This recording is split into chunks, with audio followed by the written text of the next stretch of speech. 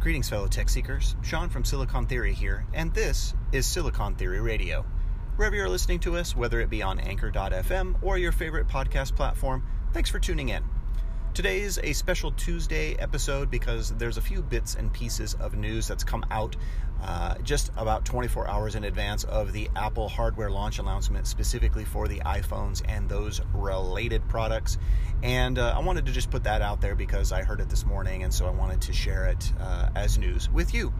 So there are two very specific rumors that I wanted to address, and one is that we may finally see the AirPower platform for Apple devices. This is Apple's own proprietary wireless charging, which could be used for those devices that support it, which would right now be the iPhone 8 and the iPhone 10, and also presumably the new line of Apple iPhones that are going to be announced tomorrow, September 12th.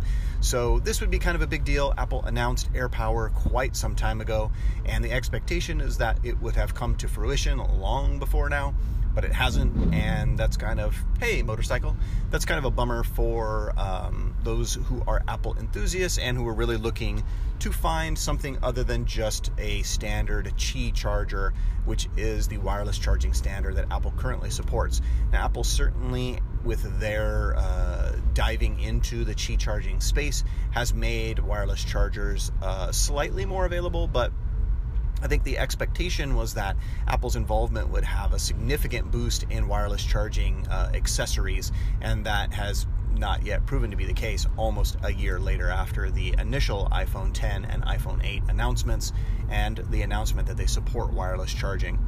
The second piece of news that is even more interesting is a rumor from famed analyst Ming-Chi Kuo, who basically indicates that he believes that the new hardware versions of certain iPads will support USB-C as a charging and data transfer protocol and not Lightning. The switch from Lightning to USB-C certainly would make these devices much more compatible with Macs, as well as other PCs that are out there right now that support the USB-C standard, and would be a huge departure from type for Apple because their proprietary connectors have been in basically everything since the iPod was launched many years ago. So if this rumor comes true, one, it could eventually do for USB-C what Apple was hoped to have done for wireless charging, and that their giant investiture in hardware would make these cables and standards much more plentifully available, as well as potentially drive some of the costs down. And it also could potentially drive other hardware OEMs to hasten their adoption of USB-C standards. Although, quite honestly, most phone and PC hardware OEMs have kind of jumped on this train. Now, there's no real universal USB-C standard, unfortunately. There's certain cables that will only charge. There's certain cables that will only do data transfer. Hell, there are even certain USB-C headphones that will only work with HTC phones.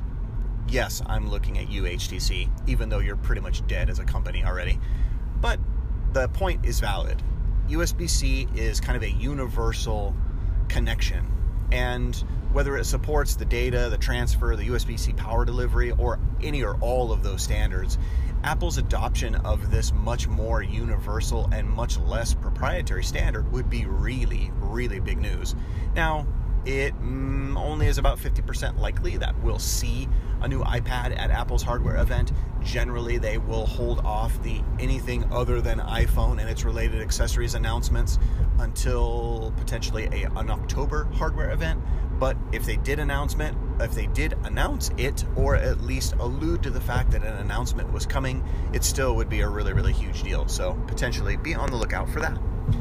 That's a short episode for today, but thank you for listening. Remember, you can find all of our content over at silicontheory.com. Follow us on social. We are at Silicon Theory on all of the major social platforms, the Facebook, Instagram, and Twitter.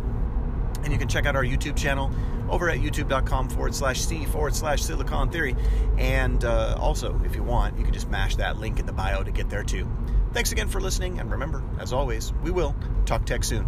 And a final note, remember, tomorrow is Apple iPhone Day, so stay tuned. We'll have some special coverage, not just the podcast in the morning. We will have advanced coverage probably over at the website as well all day, so stay tuned for that. Thanks. Have a good one.